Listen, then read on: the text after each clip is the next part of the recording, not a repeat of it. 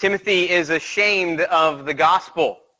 And really, this is no different in our day. Many in our day are ashamed of the gospel of Jesus Christ. It truly can be one of our greatest temptations to shrink back. We live in a day where people are worried far more about the opinions of man, the opinions of others, what people think of you, rather than what God thinks and what He says. We live in the midst of an outraged culture that if you say the wrong things, you'll be cast into public shame, never to be considered normal again. And so often in our culture, Christians live in fear. To stand for the gospel of Jesus Christ, you will be villainized in our culture. And really, most of the world today, the American society that we live in, they say things like, it's fine to be a Christian as long as you're not one of those zealots. It's fine to be a Christian as long as you leave your opinions to yourself. It's fine to be a Christian as long as you worship in private and it doesn't affect everyone else. It's fine to be a Christian as long as you bake the cake. It's fine to be a Christian as long as you call them by the right pronoun. It's fine to be a Christian as long as you say that there are many ways to heaven and that Christ is just one way. It's fine to be a Christian as long as you keep your gospel. It's offensive to yourself. In our country, there is no place for the gospel in the public sphere of our country. And many in fear will not speak. They will not stand firm. And we struggle with a heart of cowardice, with a heart of fear, like young Timothy did. And instead of the spirit of power, which God has given us, instead we shrink back. But Jesus had words for us. For those who seek the approval of society, the approval of men, for the approval of those around them, he said this in Luke 6:26. Woe to you when all people speak well of you. This truly is a warning from Jesus himself. A woe to any who would seek the approval of men as we forsake the truth. To stand for the truth will mean that some will not like you. It'll mean that even some will hate you and some will speak evil of you. To stand for the truth of God, you will lose friends. You will lose family members. To be a follower of Christ, it always comes with a price.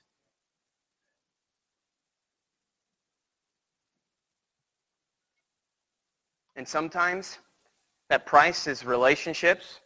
Sometimes that price is conflict with others in our lives. Sometimes that price is to be reviled for Christ's sake. Jesus said it would happen to his followers. He said in Luke 21:17, you will be hated by all for my name's sake. He said in John 15:18, if the world hates you, know that it hated me before it hated you. Why does the world hate Christ? And why will the world hate his followers? Well, Christ is utter perfection. This world is described as darkness in the Scriptures, and Christ is pure light in the darkness. He is righteousness made manifest. He is the image of the invisible God. He is the perfect one. And because Christ is holy, because he is perfect in every way, he exposes what is sinful. Christ, the Word of God made flesh, Christ, the truth of God made flesh, brings light to the lie. He brings light to the darkness. He shines a bright light on our sin. He shines a bright light on the unrighteousness of man. He reveals who we truly are apart from him. That we are depraved. We are sinful. We are the wicked ones to our core. And the world, this system of sin, the Scriptures teach that world, it's desperately trying to push down this reality. The world does not want to know that they are sinful. all of their lives they are suppressing the truth in unrighteousness. They do not want to come to the grips with the fact that they are sinners and that there is a judgment that is coming for their sin. And so they suppress that knowledge. But the thing about Jesus Christ is he brings light to this knowledge. He exposes who man truly is. And anything and anyone that exposes the true nature of man will be hated. And this is why Christ is hated.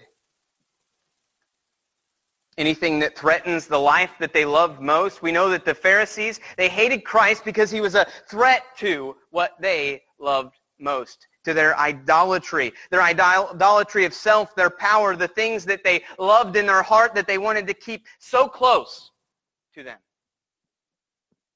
You can always tell when you mess with someone's idol by the way that they react. Whether it be a physical thing, whether it be a spiritual thing. People react when you mess with their idols. And the Pharisees reacted to Christ because he threatened their idols.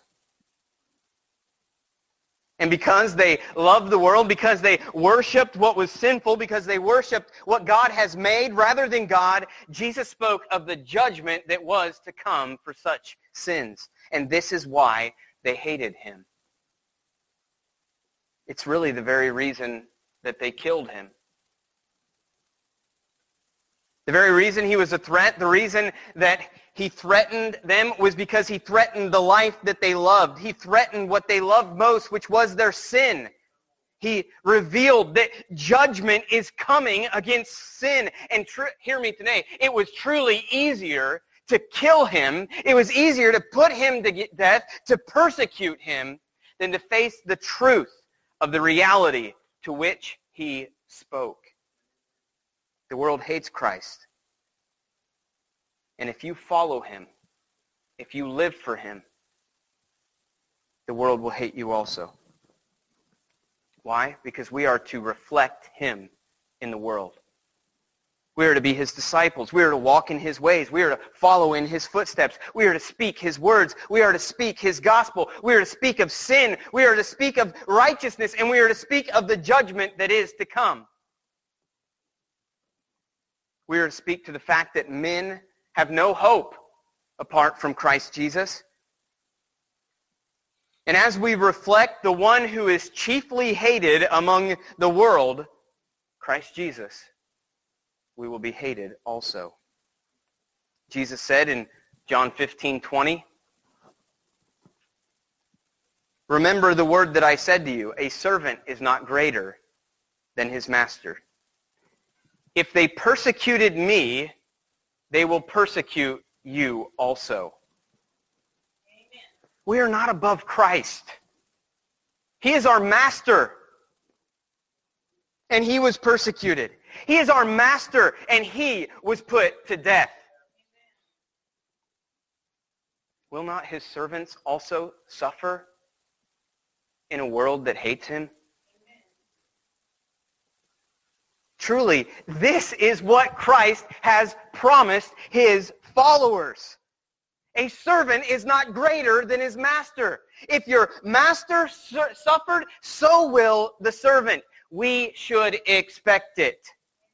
And really, this morning, as I studied this message, as I know this can come across as harsh, and we're not ready for this in our American life that we live. Why? Because we need to read our Bibles. We don't know what Christ has said. We don't know what's in this book. We're not prepared for these words of Christ Jesus that have been here for 2,000 years. This shouldn't be a surprise to us, but in our American lifestyle, it is. And one of the greatest reasons is because we listen to TV preachers more than we read our Bibles. We shouldn't trust them. See, they care far more about telling you how awesome you are than telling you the truth. What do you think will make the TV preacher more wealthy and more popular? Preaching like the Apostle Paul, who got him run out of town, he got stoned, whipped. He's in prison right here because he preached the gospel of Jesus Christ. The Apostle Paul, he preached about sin, Christ, the cross, and the coming judgment. You think that'll make him rich and powerful? Or preaching that tickles the ears of the hearers. Preaching that never speaks about sin, never speaks of the cross, never for one moment speaks of the judgment of God that comes, that is to come. Preaching that glorifies men instead of God. This is what they preach. This is what makes them wealthy. This is what makes them popular. But as I said, we need to read our Bibles more. Because what we're going to find in the Scripture is that if we live for Christ, if we seek to live a godly life, we'll suffer for it. This idea that if we live for Christ, everything's going to be easy in your life, it's not found in the Bible.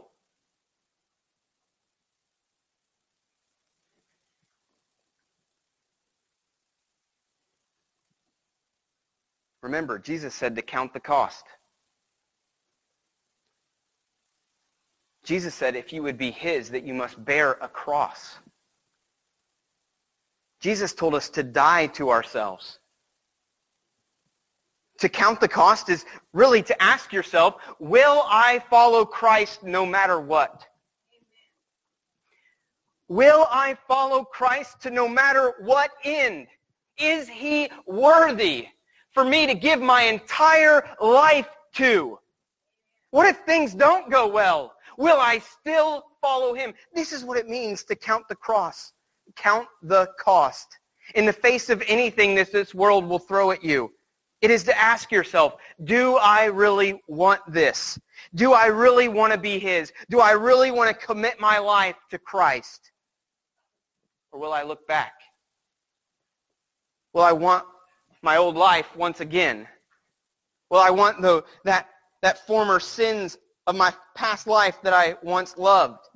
Will I be able to handle it when I lose family or friends because of Christ?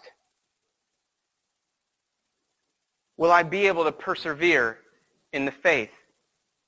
This is what Christ meant when He said, count the cost. The Christian faith costs you something. And really, truly, this is the exact opposite of what we've been taught. The modern teaching is, come to Christ and you will have everything you want. Come to Christ and everything's going to go your way. But the biblical gospel is, come to Christ and renounce yourself. Come to Christ and repent. Come to Christ and repent of your love for your own kingdom, for your idols, for yourself, and then follow after Him. Surrender all to Him is the call of the gospel. And live for Christ, not yourself.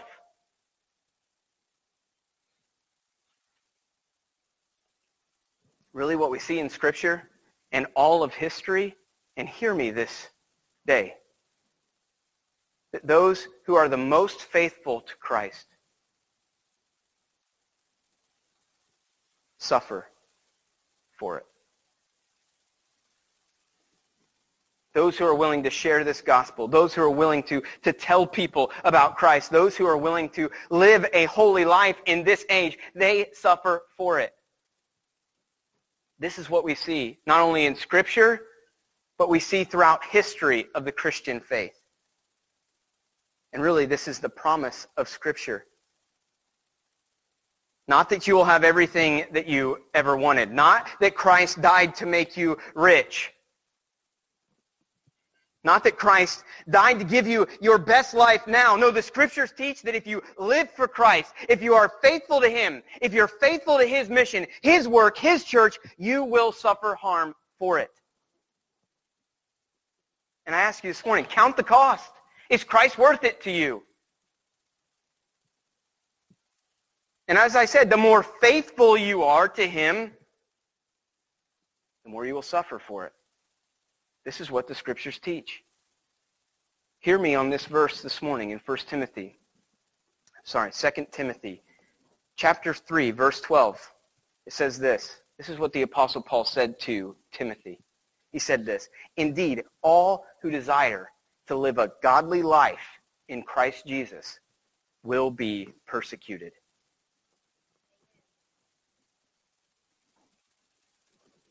And in our hearts, we know this to be true. You know you live in communities. You know you work at workplaces that are hostile to the truth of God's Word. And you know if you stood up and you took a firm stand for what God says and His Christ, His gospel, you will suffer harm for it. We know this. And so always the temptation is to shrink back. Always the temptation is to fear men rather than to be obedient to God. And this is the struggles for young Timothy that we find right here in this text.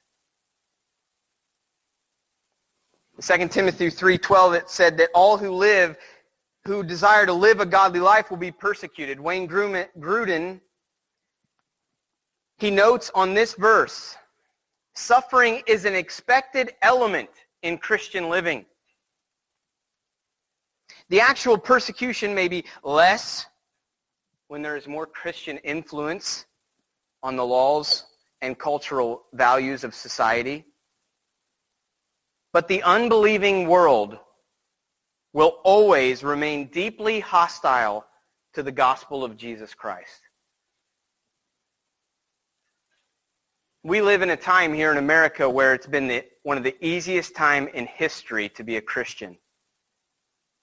We've really had lives of ease, and suffering has been rather slim compared to history. But I do believe this time is ending in our nation.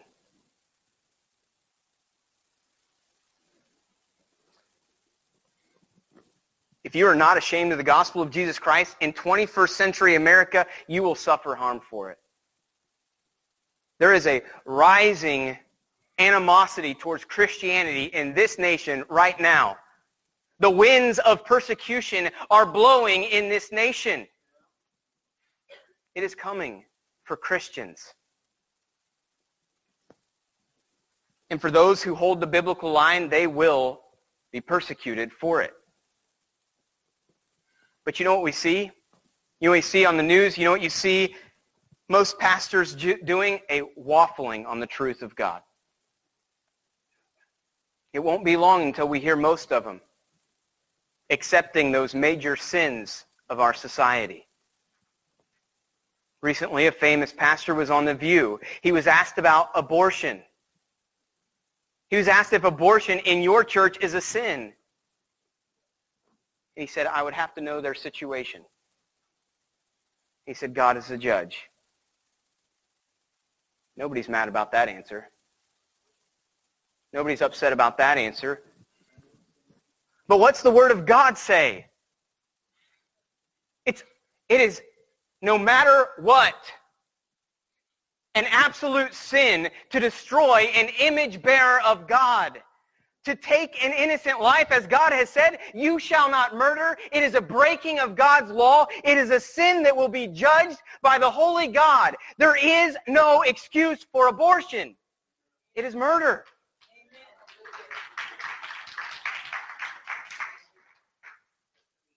But this pastor, he couldn't say that. Why? Because he was scared. He wanted to stay in the good graces of people. He wanted to remain popular. He wanted to remain wealthy. He couldn't stand up for the truth. He wouldn't be loved by the world then. He didn't want to suffer any harm. And so he waffled on the truth. And this happens all the time in our culture. And really, this is the struggle that the Apostle Paul is writing to. This was Timothy's great temptation. He was struggling with the desire to stand firm on the truth of God's word. He was struggling to face the opposition. He was struggling with this idea of suffering for the gospel. He had a spirit of fear, and he was not relying on the Holy Spirit of God. He was not relying on the power that God had given him. He was giving into his flesh, and he was giving into the desire to keep the peace where there should have been no peace. He was giving in to the fear of men rather than desiring to honor his holy Father. Paul knows of Timothy's desire to shrink back. He knows of this desire of his to avoid suffering, to be ashamed, and he is calling him right now, as we learned last week, to fan into flame the gift that God has given him, to quit being a coward, to not have this spirit of fear, but that he needs to stand up, he needs to stop being timid, and he needs to stand firm on the Word of God. Because God has given him not a spirit of fear, but a spirit of power, love, and self-control.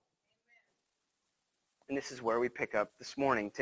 Paul says to Timothy, therefore, because you've been given this spirit of power and love and self-control, therefore do not be ashamed of the testimony about our Lord, nor of me, his prisoner. Share in the suffering for the gospel by the power of God. So this testimony of Christ, it is the gospel of Jesus Christ. This same gospel is what Paul said that he was not ashamed of. In Romans chapter 1, verse 16, he said, "For I am not ashamed of the gospel, for it is the power of God for salvation to everyone who believes." See, Paul wasn't ashamed of the gospel because he knew that this is how people get saved.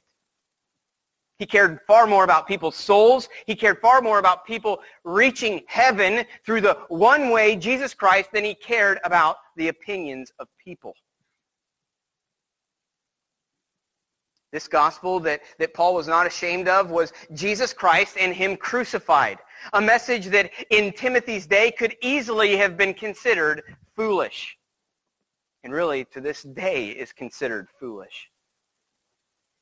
You think of the predominant culture, the atheists, the naturalists, the scientists, they scoff, they laugh at this gospel of Jesus Christ.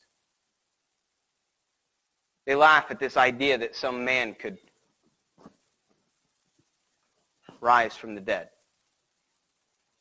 It's foolishness to them. Guthrie notes on this verse, such a message would have brought public shame to its preachers, especially in a Greek environment where the preaching of the cross was foolishness. This message was foolishness to the world. It still is foolishness to the world. And if Timothy was to preach this biblical gospel, if he was to preach that God in the flesh has come, that God in the flesh has fulfilled all things, and that he died a sacrificial death in the place of sinners, and on the third day he rose again, this would easily have been scoffed at in his culture. It would have been ridiculed. And Paul is encouraging young Timothy, don't be ashamed of God's message of salvation. And this message, much like in our day, would have been considered utter foolishness to the world. Why is it foolishness? Well, God intended it to be. In 1 Corinthians chapter 1, verse 27, he says, "But God chose what was foolish in the world to shame the wise." He chose what was weak in the world to shame the strong. I want you to think about this message of the Christian gospel this morning. The Christ, the Messiah, the one man who claimed to be both God and man. The one who comes into the world, he brings to himself a fully human nature. What would we expect of this most glorious man ever to live? If you were writing this story, what would you expect? I think we'd expect him to be all-powerful. I would expect we would think he would rule, that he would be good-looking, that he would be rich, that he would be arrayed in treasure, that he would be incredibly powerful, that he would be loved by all, and that he would be received by everyone. that he would bring peace on earth, and he would conquer all the nations. But what took place in reality? He came as a lowly servant. He came as one who had no place to lay his head. He came as one who said he came to serve, not to be served. He came as Isaiah 53 says that he had no form or majesty that we should look at him, or no beauty that we should desire him. He was not rich. He was not famous. He was not what the world would desire. He was despised and he was rejected, and he did the unthinkable thing. This God-man did the unthinkable thing. He humbled himself to the point of death on a cross. And not only did he lay it down, he said he would take it up again, and he did just that. He rose again on the third day. And this is the message that is absolutely foolishness to the perishing world. William Mounce comments on this verse saying this: from a human point of view, think of this this morning. From a human point of view, there was so much in the gospel which to be ashamed. It was a message of a failed prophet, rejected by his people, executed by the world's power, and he was preached by a collection of fishermen and undesirables. This is the message that the world hears when we preach the gospel. Foolishness in the world's eyes. But Paul urges Timothy right here that even if it is foolishness to the world, you must not be ashamed of the gospel of Jesus Christ. And he continues to say, nor me, his prisoner. Timothy would have been struggling with the temptation to distance himself from the Apostle Paul. He would have been struggling with the temptation to be like, I don't want to have anything to do with that prisoner because of fear. Worried that if he was too close to the Apostle Paul, that he himself would end up in prison. And so he's desiring to distance himself, both from Christ and the Apostle. But he needed to hear the words of Jesus, and every single one of us need to hear these words of Jesus this morning. In Mark chapter 8, verse 38, he said, for whoever is ashamed of me and my words in this adulterous and sinful generation, of him will the Son of Man also be ashamed when he comes in the glory of his Father with his holy angels. Paul's telling Timothy, don't be ashamed of Christ. Don't be ashamed of his servant who is in prison. Instead, what's he call him to do? Share in the sufferings. Timothy, be willing to share in the sufferings for Christ. He says, by the power of God. Paul doesn't suffer here by himself or his own power. No, he is suffering, and he's enabled to do so by the power of God. God has not left him. God has not forsaken him. God is with him, and he is empowered to do so. God is strengthening him to go through this incredibly difficult situation, being in prison, about ready to lose his life. And he's encouraging Timothy not to flee for his life, but to share in the sufferings for the gospel. And this message this morning is not just for Timothy. It's for all of us. The question is will we be ashamed of the gospel of Jesus Christ? Will we be ashamed of Christ our King? Will we deny him before men?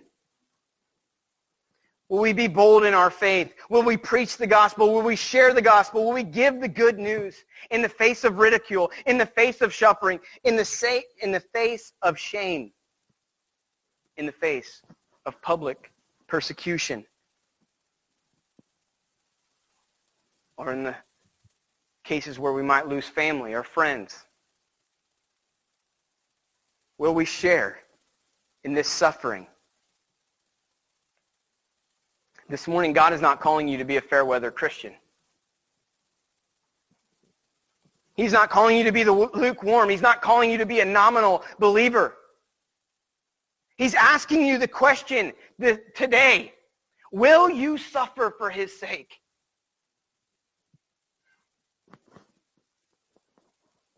And if you are truly his, there's no reason to fear because he's going to give you the power to do so through the Holy Spirit. And if you're struggling with this desire, if you're like, I didn't sign up for this, I'm too afraid, I don't have it in me. Well, Timothy didn't either. Timothy was struggling with that same fear. And so Paul sought to encourage him, and he seeks to encourage you here today. He motivates Timothy with the grace of God, the grace that is found in Jesus Christ. He goes on to say in the very next verse, in verse 9, who saved us and called us to a holy calling, not because of works, but because of his own purpose and grace, which he gave us in Christ Jesus before the ages began. So Timothy, suffer for the gospel because Jesus saved you. And he says, it's by no works of your own, saying, Timothy, you couldn't get there.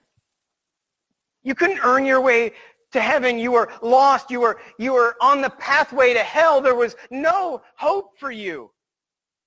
But God stepped in. He took your place. He suffered and died in your stead. He saved you when you did not earn it. He saved you when you did not deserve it. He paid it all for you.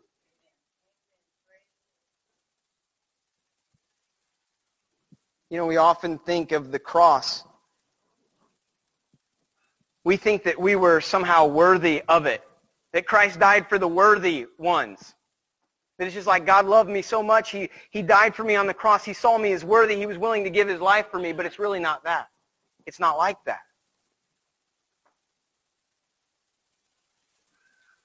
It's not that you were worthy and Christ died for you.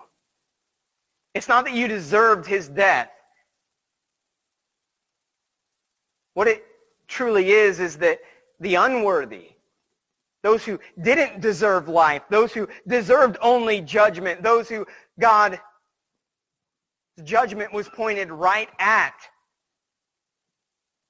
He sets His affection on those who are sinners. He sets His affection on you while you didn't deserve anything. He sets His affection on you while you only deserved His judgment. That's what Romans 5:8 teaches. For this is love, that Christ died for us while we were still sinners. Not while we were the worthy, not because we were awesome, not because we were somehow righteous or we were somehow better than other people. No, God looked at what was completely unworthy, what completely did not deserve His love, His favor, His grace, and He said, I'm going to love them. I'm going to love them so much that I send my one and only Son to die for them.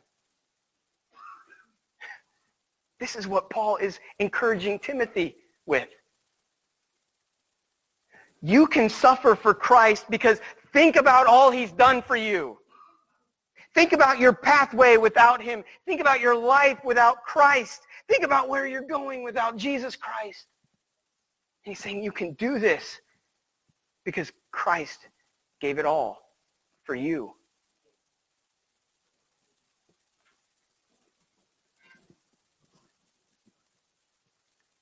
And He says it was no works of our own. This is God's doing. This is not our doing. This is not your doing. It's not my doing. We have done nothing to deserve our salvation. We've done nothing to earn our salvation. We are a Christian today simply because God willed it, plain and simple. And it says there in verse 9, look closely at that verse this morning. It wasn't because of our works, but because of His own purpose and grace, which He gave us in Jesus Christ before the ages began.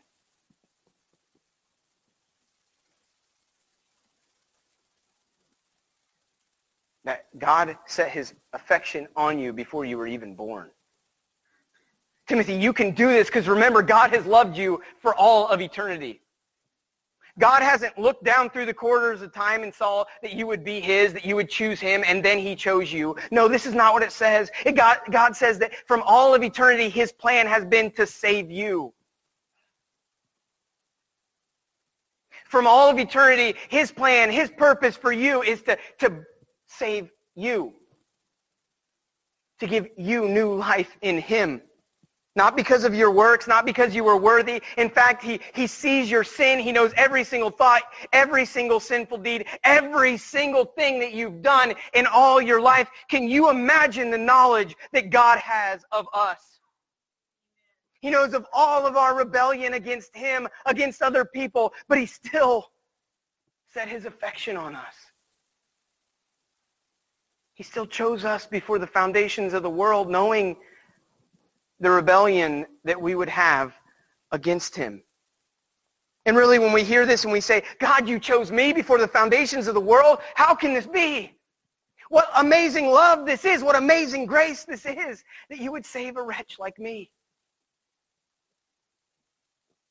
See, Paul is doing this to encourage Timothy, to push him forward, to say that you can suffer because of all that Christ has done for you.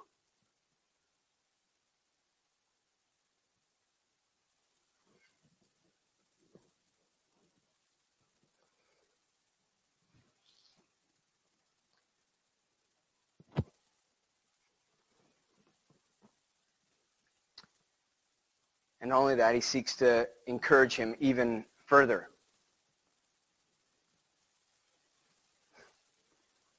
If it's not enough to know that God saved you when you were unworthy of salvation, by no merit of your own, by no works of your own, if it's not enough to realize that he set his wondrous grace on you before the foundations of the world, not only that, Christ also abolished death. Christ also brought immortality to light through the gospel of Jesus Christ. Paul is trying to encourage Timothy, saying, death has lost its sting. What's the worst they could do to you? Take your body? And remember, this is coming from a man that is sitting in a prison cell. It's coming from a man who's about ready to lose his head. He's saying, Timothy, remember that when you suffer for the gospel, that Christ has abolished death.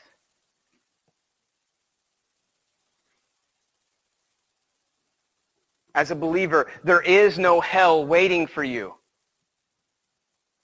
We should be able to take such great comfort, such great joy in this fact that there is no hell waiting for us. This life, this suffering that you would go through, the here and now that can be so insurmountable to us, is the worst hell you will ever face.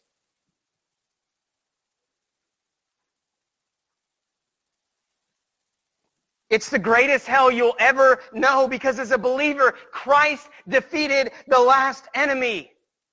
He has defeated death for the Christian. It truly has lost its sting. And as the scriptures say, to live is Christ, and to die is gain. So this has been my message this morning on this text, and really the call for us all this morning.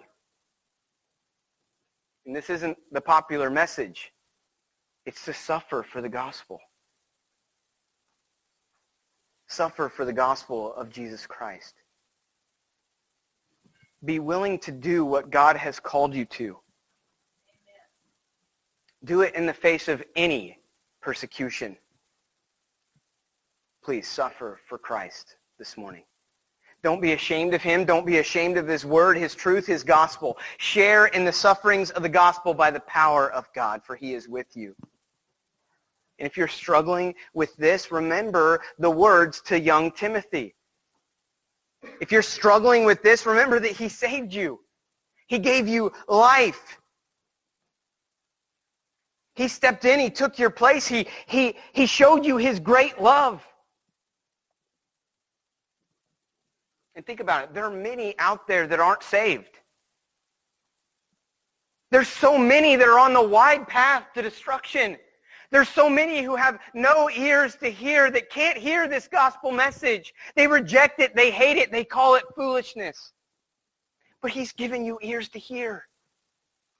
This morning you can hear this wondrous truth that God has come and that God has saved you and God gave his life for you and God took your place on the cross. God suffered when you were supposed to be the one who is judged by God.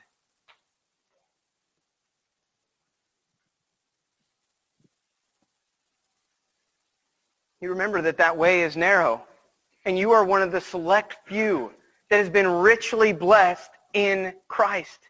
And as you struggle to suffer for Christ's sake, remember this was not something that you could do yourself. Remember there was not 1 ounce of you that deserved salvation, but he loved you anyway. Nothing in you that deserved his grace. The very definition of grace is unmerited favor. We didn't deserve it. We tend to think so. We like to think like we've done something to deserve God's favor, but we didn't. So remember that it was something that he has done for those who are unworthy. And it wasn't just a simple task. He suffered the judgment that you and I deserve. He suffered the cup of wrath that you and I deserved. He suffered punishment in the place of sinners. And as the last point, as you struggle to suffer for him, remember his suffering for you. And also remember that he conquered death, that he has gone to prepare a place for you in eternity, and that the absolute worst that could happen to you in this life is to lose your body. The worst that they can do is take your body. And as Christ said, don't fear the ones that can kill the body. Fear the one who can destroy both body and soul in hell. Don't fear men. Don't fear death. There's truly nothing to fear as a Christian. And as I said earlier, to live is Christ and to die is gain. We as Christians should have no issue with standing firm, for being bold in our faith, because the worst this world could do